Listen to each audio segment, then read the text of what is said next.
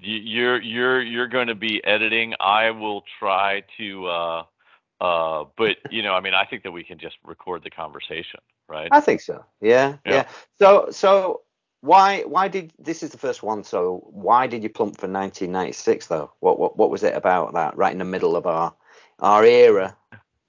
So I guess so for the thinking around this was that when you mentioned years, Yep. that year sort of sitting between where music started for me and where music is for me now, that year sort of, like you say, sat in the middle, right? And it was definitely an inflection point for me personally, musically, and there are lots of things going on around me that made that year stand out, that Yeah. weren't necessarily musically driven, but definitely said to me, this sounds like an interesting year when it just sort of came out, right? Didn't think Yeah. Yeah. about it that much, actually, but I figure we're going to cover, key points, maybe, a sampling of 10 to 12 years over the course of these conversations. So Yeah. Yeah. we Yeah. got to Yeah. start somewhere, right? Yeah, we've got to start somewhere, definitely. So our thinking is we're going to get together, chat about a particular year, talk about what was going on in the world, maybe a little bit, but more about what we were doing, what we were up to on different sides of the Atlantic, most likely, most Yeah, of the yeah.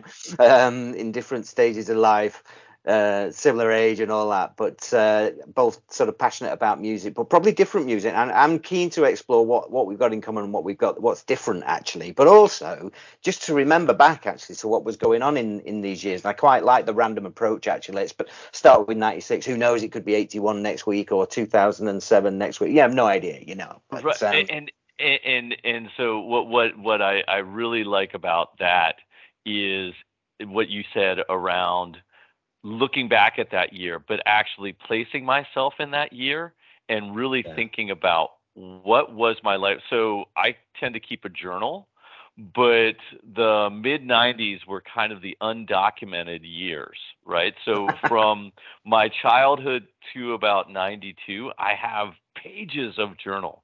And then 92 to 2003 is kind of like blank. And so right. I really had to look back at my, letters that I had written, at photographs that had been taken to try and really remember what was I doing in 96. And so that was a great journey in and of itself, right? Yeah, yeah, Eh, yeah. No, you force yourself to think back. I was doing the same, and I was thinking. Actually, it's a pretty clear year for me in terms of what was happening that year, and I'll explain that when we move into it. But I was looking back what else happened in that year, just as a refresher, because it's one of those things when you think of the 90s, it feels like yesterday, but it's forever ago now. yeah. But there was things like eBay started an online website.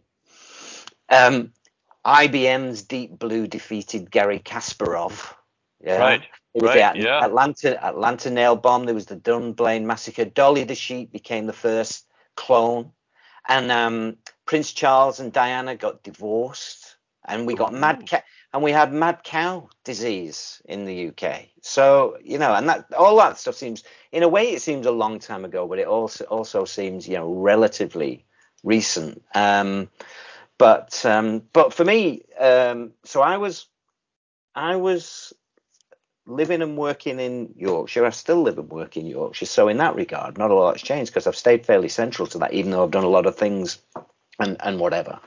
And I was work wise, creating and building a team. Just this whole uh, web thing was growing like crazy, and I was trying to convince an organization to, honestly, people are going to bank on the internet. I promise you, they are going to do that. Oh, and they're going, no, they're not. We've just spent billions on a call center. How are they possibly going to do that? So I was having fun and games trying to convince companies that honestly, this internet's really a thing. And so that was great fun actually, because I love all that innovation stuff. So that was happening there. I'd got Yep. young daughter. I was finishing one relationship, moving to another relationship. So it was pivotal from a personal perspective, and therefore emotionally quite a transitional year for me. And therefore, when you're in that sort of phase of your life, music is often quite a central channel by which you remember things, and you have particular memories with particular individuals, and for the good and the bad and the mix and all that. So it was a good year to choose for me in that sense, because there was a lot going on, both practically, work wise, family wise, and emotionally, and that's a good thing, right? You look back and you grow from all that stuff. So that's what was happening with me, and sort of I had a pretty good idea without looking back as to the sort of things I was listening to, triggered by particular memories I have of that year. And I think, oh yeah, I remember that, and I remember going to that gig, and I remember doing that. But then I went and looked back at sort of, for example, like the indie charts, the NME charts and stuff like that. And there was actually a lot of really good music around and about of all different sorts at that time, because you kind of think that it was a bit of an odd time, the 90s, because the 80s had blown up into house and all that sort of stuff. And then, then it sort of got a little bit lost in a way. But of course, in Britain, sort of, Britpop was just really beginning to boom and blossom, and so all that was going on. But actually, whether that was your thing or not, there was still a load of really, really interesting things. So there's a few things I wouldn't mind talking about that aren't on the five. And that, back to our thing, is we're probably going to choose, 5 tunes each, bung them on a playlist that we can link to from this sort of discussion and this podcast, and people can dip in and have a listen themselves if they've not come across them. So we'll come back to our fives, but tell me about your 96. Well, so just one question for you, like, in that, one of the things that I've noticed in my life is that, when I'm going through eras or, periods of personal change, I tend to find some comfort in the music I used to listen to. So I'll go back to like prog rock and those kinds of things, sort of just to maybe ground myself. But then I'm also, because I'm going through a period of personal disruption, I find myself much more attuned to ingesting new music. And I was just wondering, when you talk about, because that's a lot of personal change. You've got your daughter, you're changing relationships, you're doing. Did you find that you were more open to music? And did you have a similar pattern to what I was describing, of sort of wanting to center myself with like the old stuff and maybe listening to some newer stuff? A bit. I think what had happened, because that in 96, my eldest daughter at the time was only 2. So that prior couple of years had been super hectic, and because when you lurch into parenthood, other things go by the wayside. And so actually I'd had probably one of the only lulls in my adult life of not really going to as many gigs as I'd previously done, and not necessarily absorbing as much new stuff, or at least buying as much new stuff as I'd previously done. And sort of marked by, I'd sort of been to, so for example, Bob Mould, Husker Du, I'd been to see his solo stuff from early 80s, sort of mid 80s, all the way through, and the first Sugar shows in the UK and all that stuff. And then he toured and did File Under Easy Listening, and I missed that tour because life intervened. But then it reinstated itself after that. So it had been a bit of a lull period, because I was focusing on children and stuff going on in personal life, and it took a bit of a dip. But then we get to 96 and it started picking up again, and when some of the difficulties started, relationship things arose, I remember putting together this very depressing tape to play in the car, and I had all sorts of really, really downbeat, everybody hurts type stuff on this tape. It was brilliantly miserable. The Smiths and Joy Division and just everything, as downbeat as you. And I love that stuff. And to be honest, I don't find it particularly depressing. I kind of like that. You sort of, you hook onto those sort of things. And I listened to that, quite a lot, and that got me through an awful lot of things. I could probably recraft it in terms of some of the things that were probably on it. But then again, so I was listening to some of that stuff, but then and then of course life's all about change, and as one thing changes, another thing grows and evolves, and so I've got more optimistic things going on. So you'll see that in the ones that I've chosen there. But listening to, there was a lot of really interesting electronic and dance music at the time. There was some really, really upbeat and fun indie music at the time to complement some of the more down and downbeat stuff. So actually, my top five when we get to it are a mix of ups and downs, and then that probably reflects my year. And so definitely some new stuff that was coming out, and definitely some stuff not that was old, but was from acts that were established. Yeah, and this, so 96 for me was, I had an accumulation of sort of declinations in my life leading up to me getting sober in 1999, and 96 was definitely one of those, how do I say, sort of low points personally, simply just because of the fact that I'd gotten a couple of DUIs. I was, not necessarily the most popular boy in the clubs. I'd gotten 86th from a couple of clubs in Philly. But at the same time, I was starting to commute. What does that mean? You got 86th? 86 means kicked out, like All right, permanently okay. banned. Oh, wow. Okay. So I was a fledgling. Anyway, I was engaged in some activities that they didn't look fondly upon, right? Yeah. But at the same time, so I was living in Philadelphia, and I'd started commuting to work for the first time in my life, which meant that I had this hour in the car, and it was, so you're right. We had, it was pre-digital, so it was cassettes, right? Yeah. I would make mixtapes. I remember buying, for the first time, buying a CD, but it was all about the magnetic tape. To me, that was like the low point of vinyl. I don't think I even had a phonograph at that time. I mean, that we were really moving away from, or I was moving away from vinyl. And, the record stores were not as popular as they were, but the radio was what was really giving me so much new music. When there was two stations in Philadelphia, both college radio stations that I would listen to. So most of my life I commuted on the subway, and I would hear music from boom boxes or other, what would be playing on the street by the bodegas or whatever it might be. Then I started commuting, and all of a sudden I'm listening to college radio like I've never listened to it before. And I kind of really missed a whole bunch of music by not really ever listening to the radio until I started this job in 94.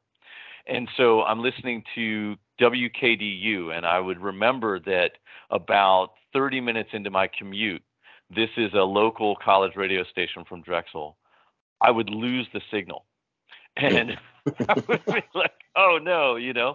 But at that time, so music really became very important, and always was, but became very important to me, both from what I was doing when I was going out at night, and then how I was sort of handling some of the misery that was wrapped around my daily life, in terms of, so this was my beginning of my career at IBM 30 years ago.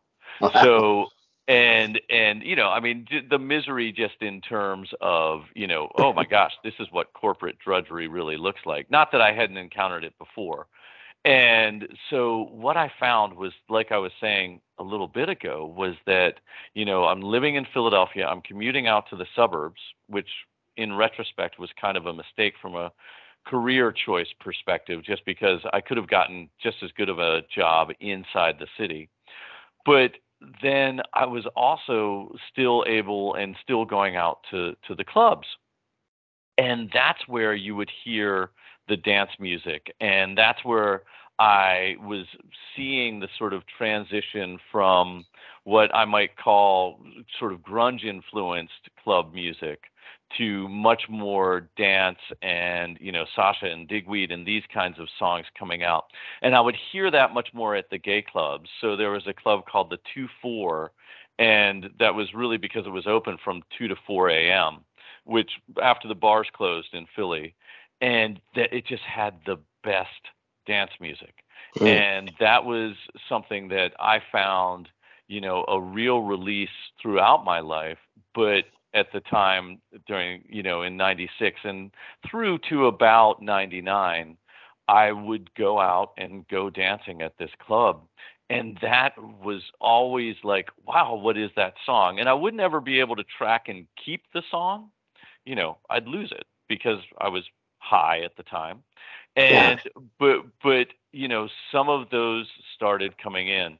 And then, the thing for me that really opened my mind at that point was also I had two bands that were friends of mine. And so I'd Right. go and follow them around to different, and they were more rock or rock rap kind of bands. And I'd follow them around, and I'd get to so they would open. They were the opening act for other bands. So I'd get to see other bands that would play. And you mentioned Husker Du. I never got a chance to see my friends open for Husker Du, but there was a couple other like local Philly bands that went on to do really good music that were coming out at that point. And so I got a chance to see some of those bands coming up. And that sort of integration of dance and live music and radio, those were the influences that were able to give me that new music, as opposed to the kind of droning new wave type. So Cure, Joy Division, Smiths, absolutely. All I call it Cresmo, right? And those were the bands that I was listening to in my car, but at the if I couldn't get the radio, because I was buying cassettes, but it wasn't really like something that I was able to say I want to go out and get this album. I didn't feel that motivated to go out and get beyond a couple of albums that year. There wasn't anything that was driving me to the record store, which I think is kind of interesting. And I don't know, I mean, were you purchasing vinyl or were you purchasing No, CDs. So yeah. CDs. So I got fine. I remember getting first CD player when I was at college in the mid '80s, and then really switched. I'd Uh-huh. buy the occasional vinyl, but I generally switched because at the time all of the received wisdom was CDs better, and perfect sound forever and Yeah. all that, and so they sounded great. It was only afterwards you kind of think, well, actually vinyl didn't sound so bad in the first place and all that sort of stuff. But at the time I was buying CDs, but I was traveling quite a bit in the car and sold cassettes, and I would make my own mixtapes and spend an inordinate amount of time doing that, quite often for myself and for other people, just putting, I always like the sequencing of it. I always like the DJing's always great when you've got one track in mind and you play it, and then it's that springs you to your next one. You've got two or three Yep. options rather than over preparing a set list beforehand. So I used to like doing mixtapes because I didn't know where they'd end up, and I'd listen to those in the car. And interesting for me that year as well, a couple of things. One is that very much into my own music. I was looking at some of the things that came out. I'll come on to them in a minute. Some of the things that really struck me and resonated me, and others that just passed me by completely. But generally, I would probably, lean towards more sort of Indian rock and stuff like that, with a few dancey and hip hoppy bits and housey bits in and amongst Yep. it. But then um, Lisa, who I was going out with, and is my wife, current wife, she was very much more dance oriented. And so, to your point about gay clubs and whatever else, so I had this weird mix of things. So she went to university in Liverpool in the summer of that year, in the September of that year, and so I would go and travel across and see it.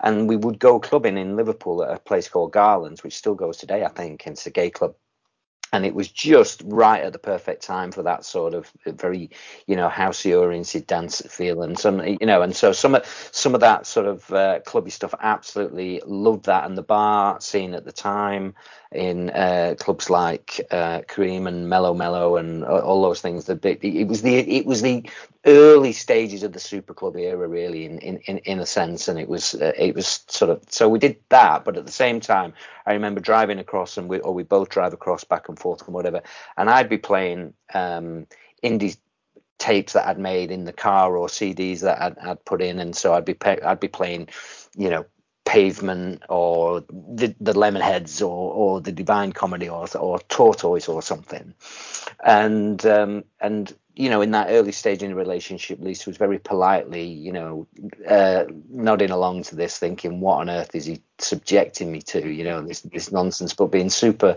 polite about it all, really. But actually, we both really enjoyed the clubby dancey side of things at that time as well, and there was some really energetic and influential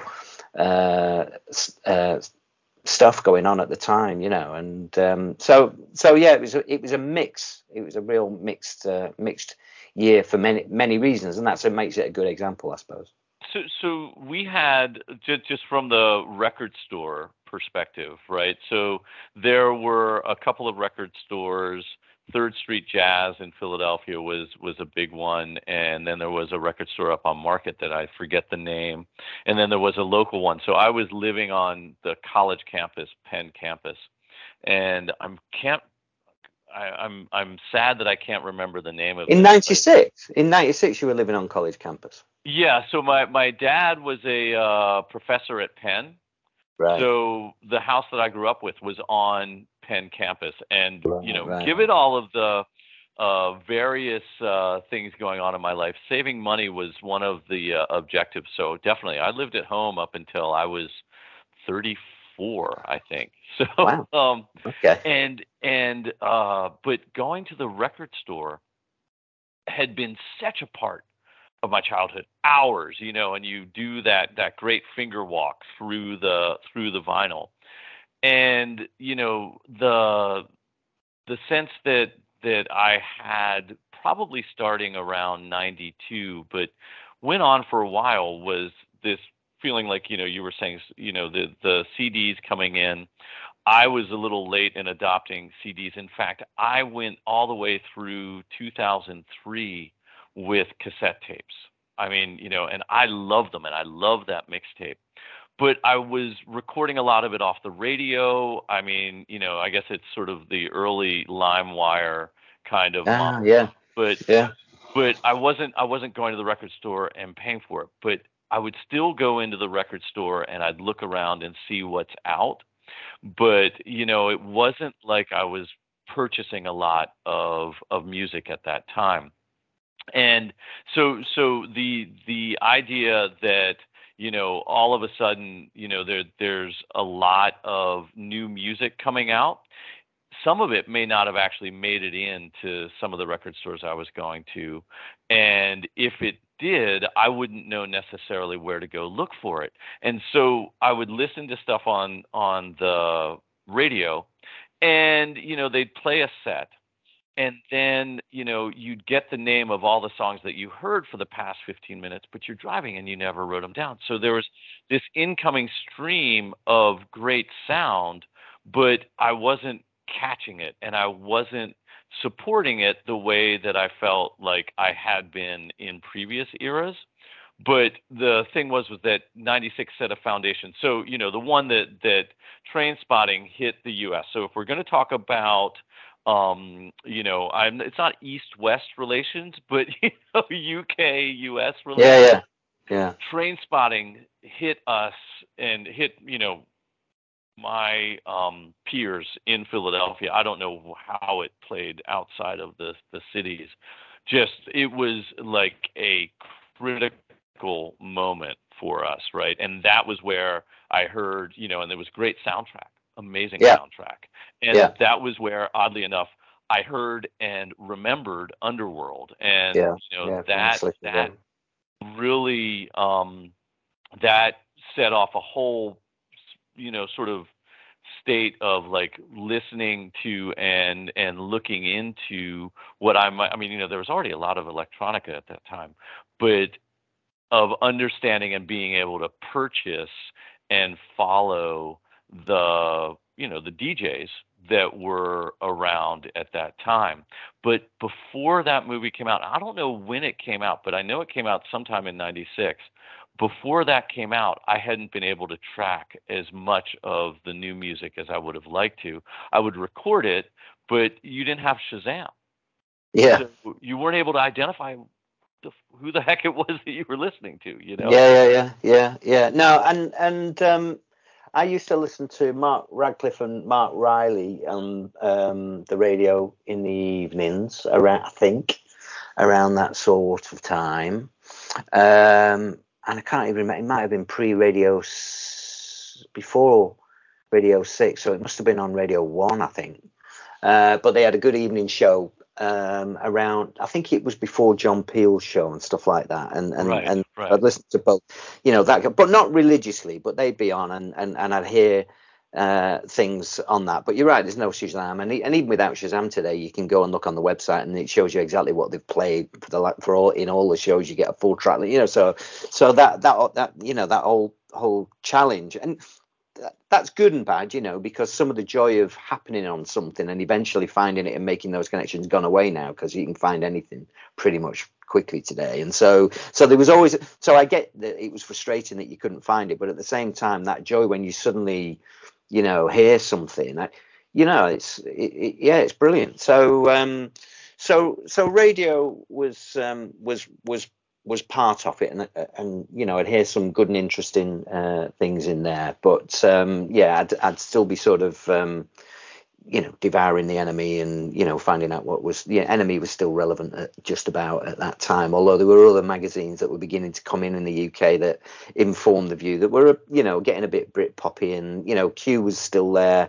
Select was a magazine that people would often and still do say to me, where do you find out about all this, which is ridiculous really, because you just have your eyes and ears open really, don't you? But being informed on stuff has never been such a problem for me, I don't think.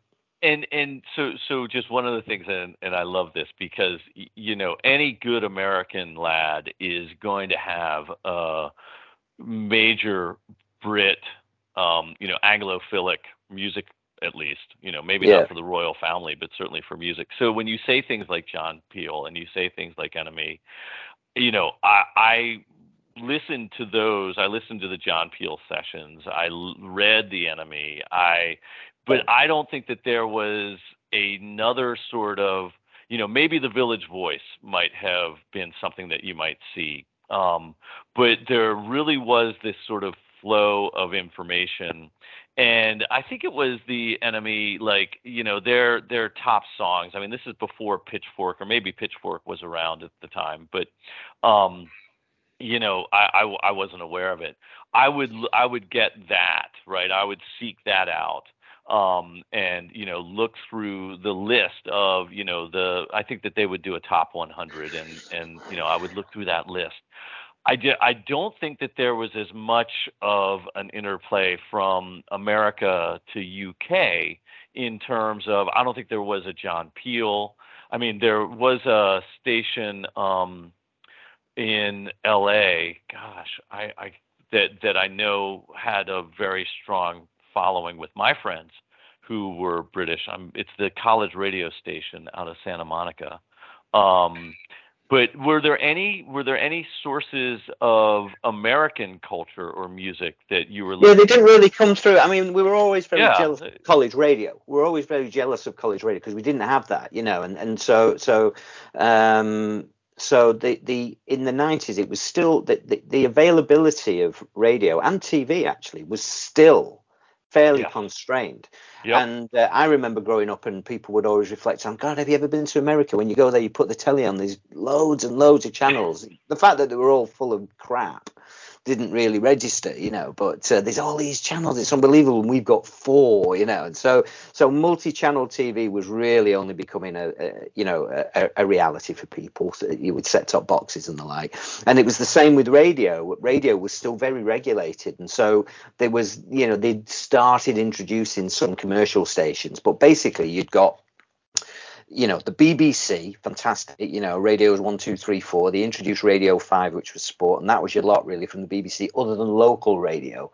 But local radio wasn't like college radio. Local radio was, Farmers Daily and sort of traffic reports and very, very bland programming, and still is today, really, by and large. I'm probably doing it a disservice to some people who do a good job. There are the odd shows that do really, really well, but actually they're a fairly sedate set of stations, those.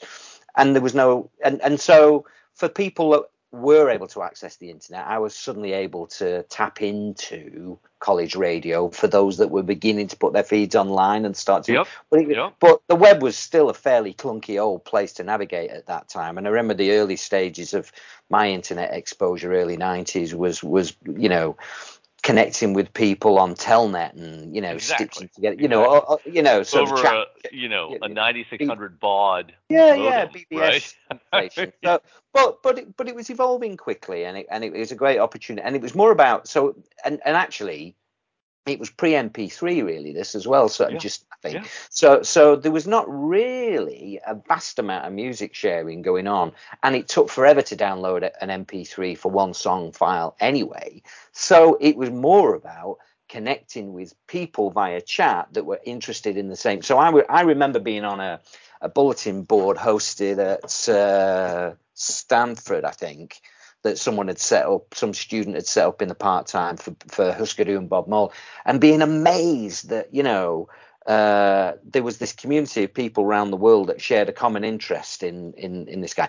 And even more amazed that occasionally he would read it himself and put something on the board, and you'd see this list of emails, you'd get a digest, and it was mind-blowing. Whereas now it's so archaic in terms of something to be wowed about, given everyone's access to everything these days and the richness of the media that supports it. But at the time, it was just mind-blowing that I could tap into a Telnet thing. And there was something geeky about it, because I was proper geeky, and I was thinking, oh, wow, it's just like being in the well in 1969, man. And, it's just like, oh, wow, it's like ARPANET.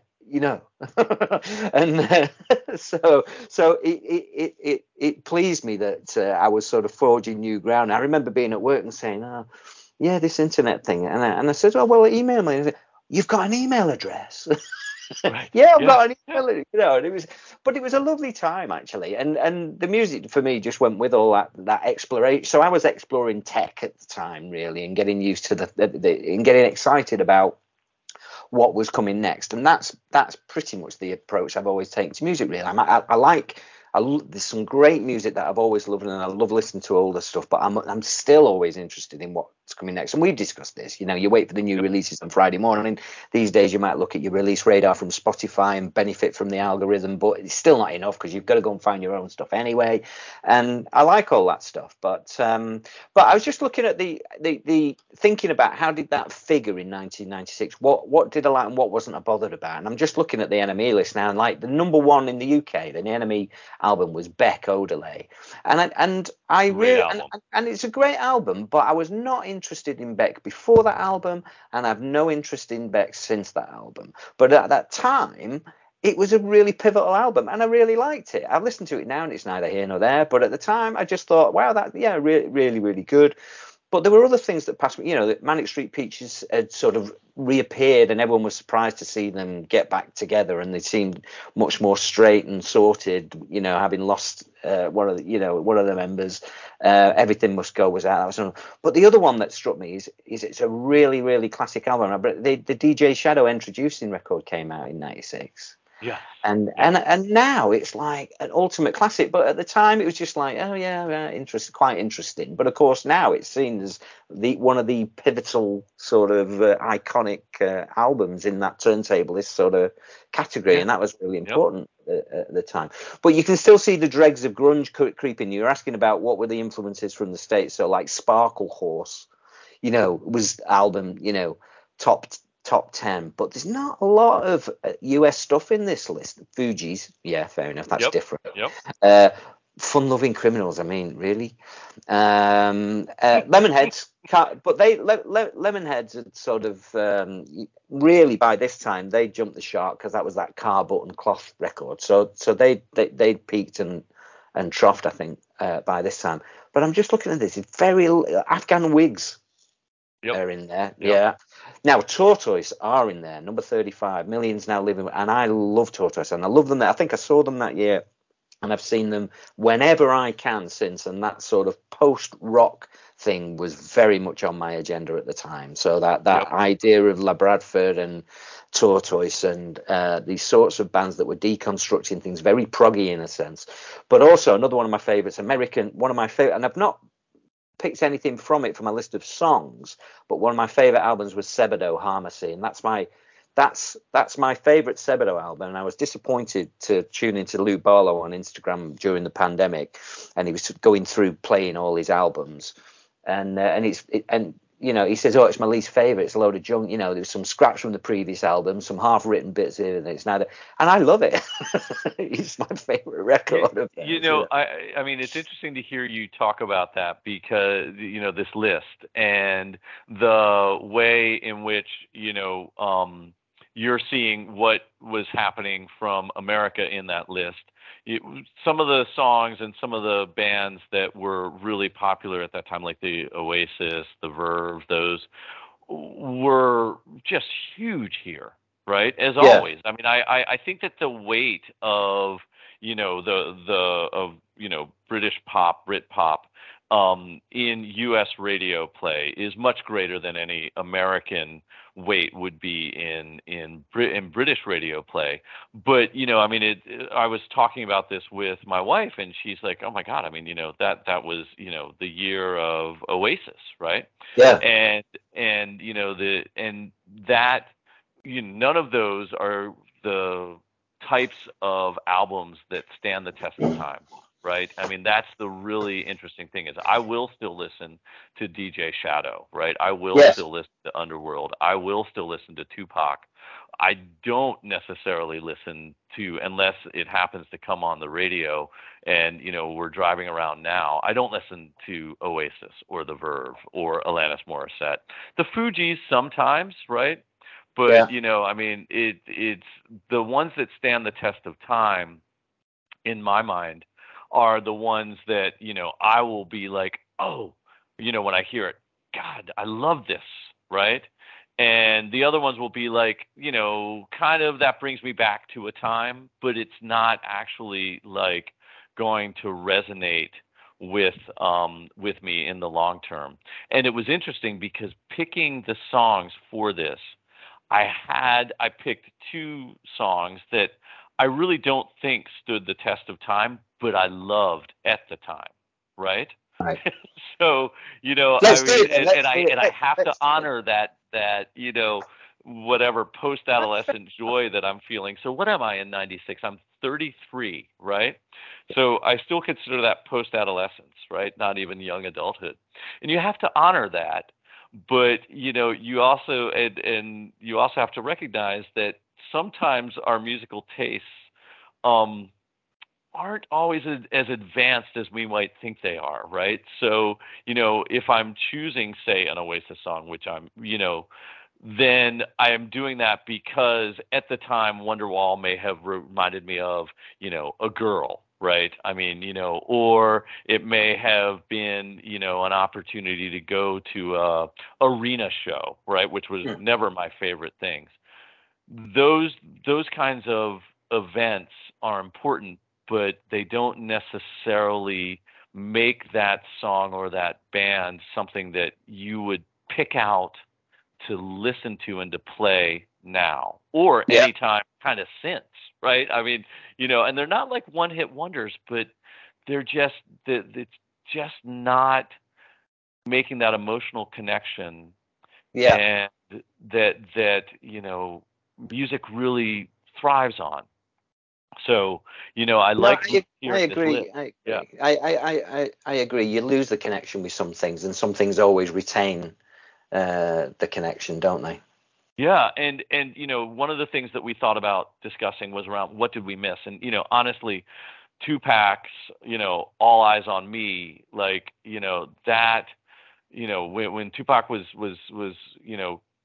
releasing that album and that, I heard it all the time, right? In the Yeah. first Yeah. double album and, true genius. But Yeah. I missed it. I didn't buy it. I heard it, but I didn't go into it.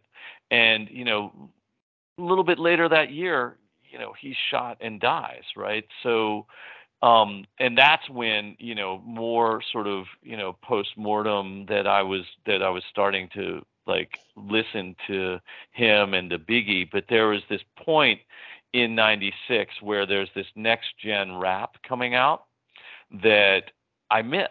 And I wish that I'd been listening to it more. I don't know, were there any like albums or, artists that you feel like you missed in this year and wish that you'd been listening to? There were artists that I somewhat churlishly dismissed. Love it. Love it.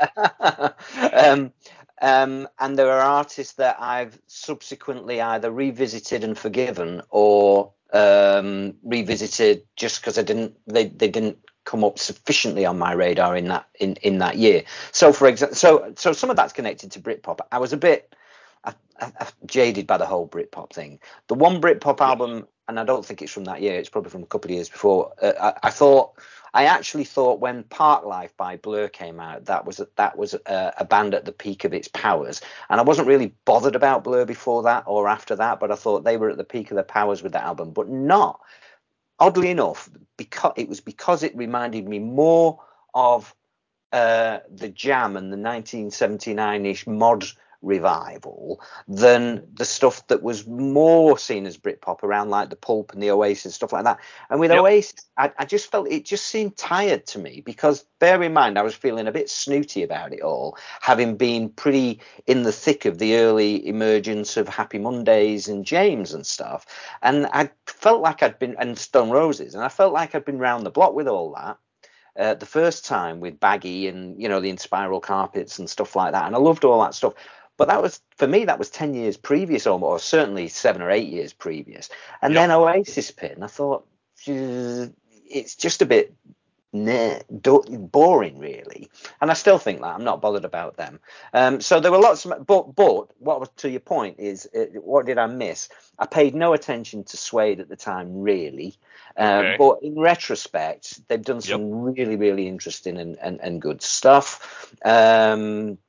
I think, who else? I'm just looking to give myself some prompts, because I just spotted somebody. I absolutely adore and have spent a lot of time with subsequently Aphex Twin, but he brought out the Richard D. James album that year, and I didn't spend a lot of time with it. Did that come out in 96, Aphex Twin? Aphex Twin, Richard D. James album did. And then they're not on this list, but around that time I think I was listening to Boards of Canada and stuff like that.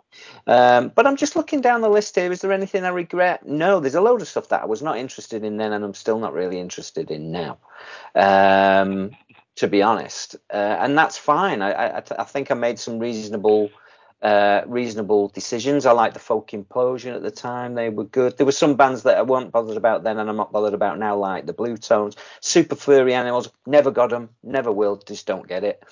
There's Supergrass, didn't like them then, don't like them now, don't get it. There's some bands that are just no good, really. Right. So and you always you always get that. But we should get on to our 5, shouldn't we? Yes, absolutely. Would you like to go first? I'll go. They're not in any. Mine are in no particular order. Are we going to reveal our 5 or do one at a time? Should we reveal the 5?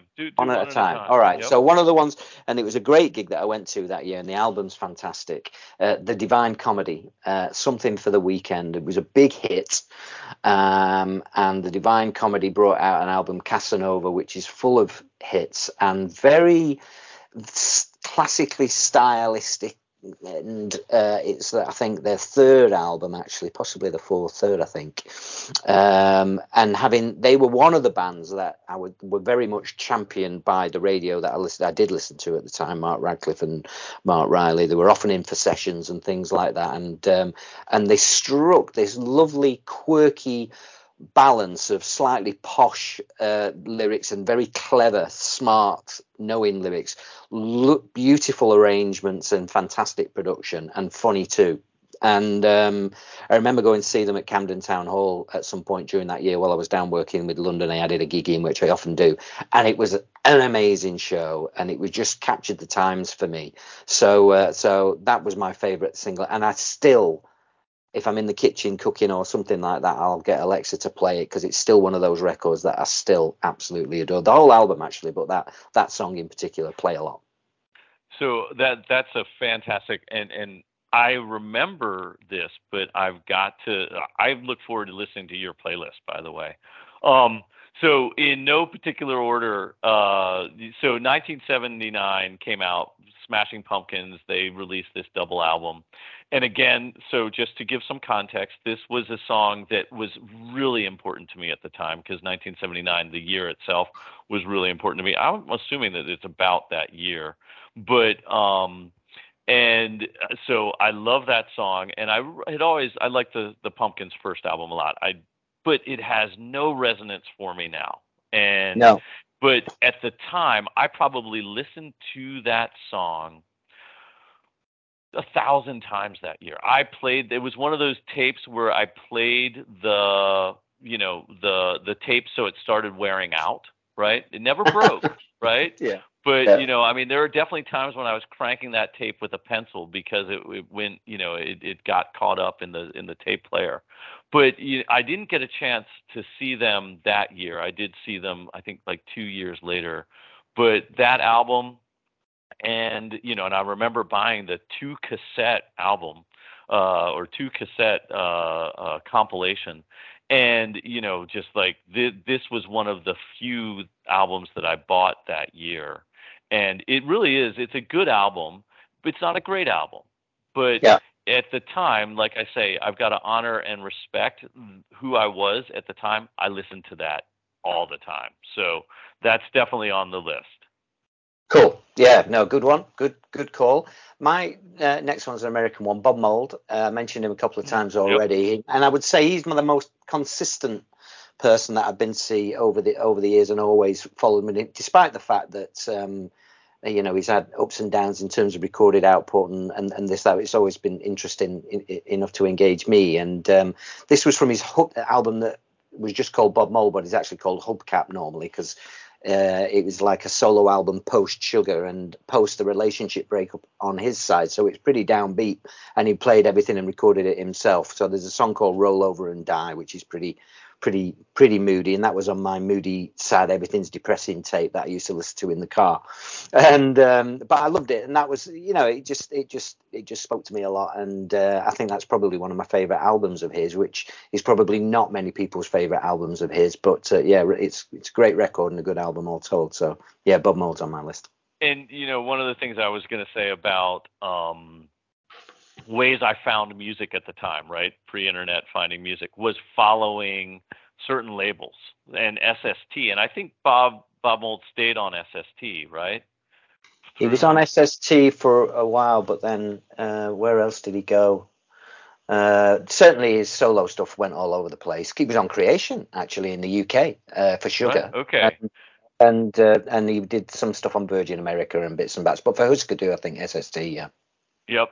And so certain labels like 4AD Factory, I would follow those. Those would be labels I would buy music based on the label, right? Which is an interesting thing. Yeah.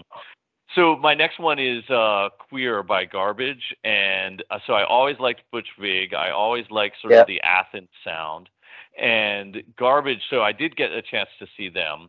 Of course, I had a huge crush on Shirley Manson and loved their whole sound, their approach to music. That album was just a really, it was like the resurgence of, even though they weren't in Athens, to me it was like the resurgence of the Athens sound, and Pylon and all the other great bands that came out of Athens.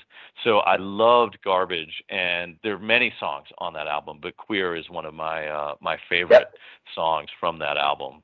Yeah, and so production. that one stands the test of time. I think so. And the production was crisp as anything on that record, and Yep. that's big for you, isn't it? Absolutely. So yeah, good. Next one was Tori Amos, Professional Widow, the Armand Van Helden remix of that. That was one of the ones that we used to dance to, and was always on the radio as well as being out on in the clubs. And it was super poppy and a real hit. It wasn't obscure in any way, but it was an interesting turn for her to take, and just a great danceable record. Nothing else about to say about it. It was just such a good tune, and it's still fun to listen to now, actually. So she made a big hit here. I forgot that came out in '96, but I've definitely loved that. Radiohead. We didn't mention Radiohead, and there might have been a reason, but Radiohead hit big. This song was, I think, released the year before, but I found it, High and Dry, off of the album The Bends. And so, as an old sort of prog rock listener, Radiohead continues, right? So this now gets into a band that I love to listen to these days. And so High and Dry, it's not the best song off that album by any stretch, but it's the one that sticks with me from the Bends, and I just love that album. Again, another purchase, right? Yeah, definitely. They were pivotal that year as well. And they weren't massive on my list, but I remember listening a lot. It was on a compilation that we used to listen to back and forth to Liverpool. Fake Plastic Trees was a song that resonated with me around that time. It's good. Then another one on that same compilation that we used to listen to in the car was Ash. Oh yeah, very bright, buzzy, indie, summery Northern Irish band Ash. Oh yeah, and it was just captured the zeitgeist for me, and just brings back instant memories of Liverpool and travelling back and forth across the M62 to see Lisa, and it was great. I love these mixtapes that you made for yourself. So in the U.S., we tend to make mixtapes for our romantic partner. I did listen to them, but I never felt inspired to make them for myself. So I'd make them for somebody else, and then I'd love them. And who knows whether or not they did. But so you had mentioned Everything But the Girl, so Missing, and then the remixes that came out, right? Those were really something. And so I just that the whole sound that they had, and then that particular song. And these last two are songs that I would hear in the clubs, or bands that I would hear in the clubs, that I was able to remember and able to go and actually, track them down. The Missing was just great, and all the remixes of it. Yeah, agreed. No, that's very relevant, and I think it was probably that year that I saw Tracy Thorn she brought out some stuff with Massive Attack. She was on the Massive Attack record around that time. Yep. And I remember seeing him at the Hammersmith Odeon with Massive Attack, and very much on point at that time. Okay, so my last one is a Scottish band, and they were massively influenced by Pavement, who I love, but I didn't pick Pavement. I picked Urusai Yatsura, and I couldn't get their stuff for years, and I've still got them on CDs somewhere, but they're now on the streaming services, and they've got a song on their first album called Kewpies Like Watermelon, which is just crazy, just fast and fun, and just Pavement-ish, very influenced by American indie, but a Scottish band, and I like them, so they'll be on my playlist. I like this very much because these are songs and bands I'm aware of, but were not did not strike to the heart of me at the time, with the exception of a couple where Bob Mould stands the test of time. And the other one that does is this Underworld album. We mentioned it earlier, but second biggest in the Infants. I always thought it was second biggest of the Infants. But so Juanita, Kiteless, this very, very long song. And that was, I have to say, that whole album was like a real inflection point for me. So almost all the music that I listened to for 5 years after this was that sort of trance electronica sound. And so I got that at the end of the year, and just that I still listen to. And it was great, actually, in terms of getting ready for discussing this, to listen to the whole album again, just be like, oh my god, such and go back to it. Yeah. Well, this is great. Fantastic. Let's combine our top fives into a top 10 list and append it to the end of this conversation on the podcast. We probably need to go because our lives now intervene and we need to go back to the real world, don't we? But I think I think this has been really fun. Yeah, totally, totally. And I look forward to finding another year with you, Tim. Thank you. Yeah, let's decide. Let's decide what that year's going to be soon, and come back and do this. But this I think works, and it's good fun. So Yeah. yeah, we'll share this. And thanks so much for your time this afternoon. And actually, 96 is a tough year to start with. Yeah, if we So, can do 96, if we can do 96, we can do anything. absolutely, man. Have a good You day. take care. Take care. See you later. Bye Bye. bye.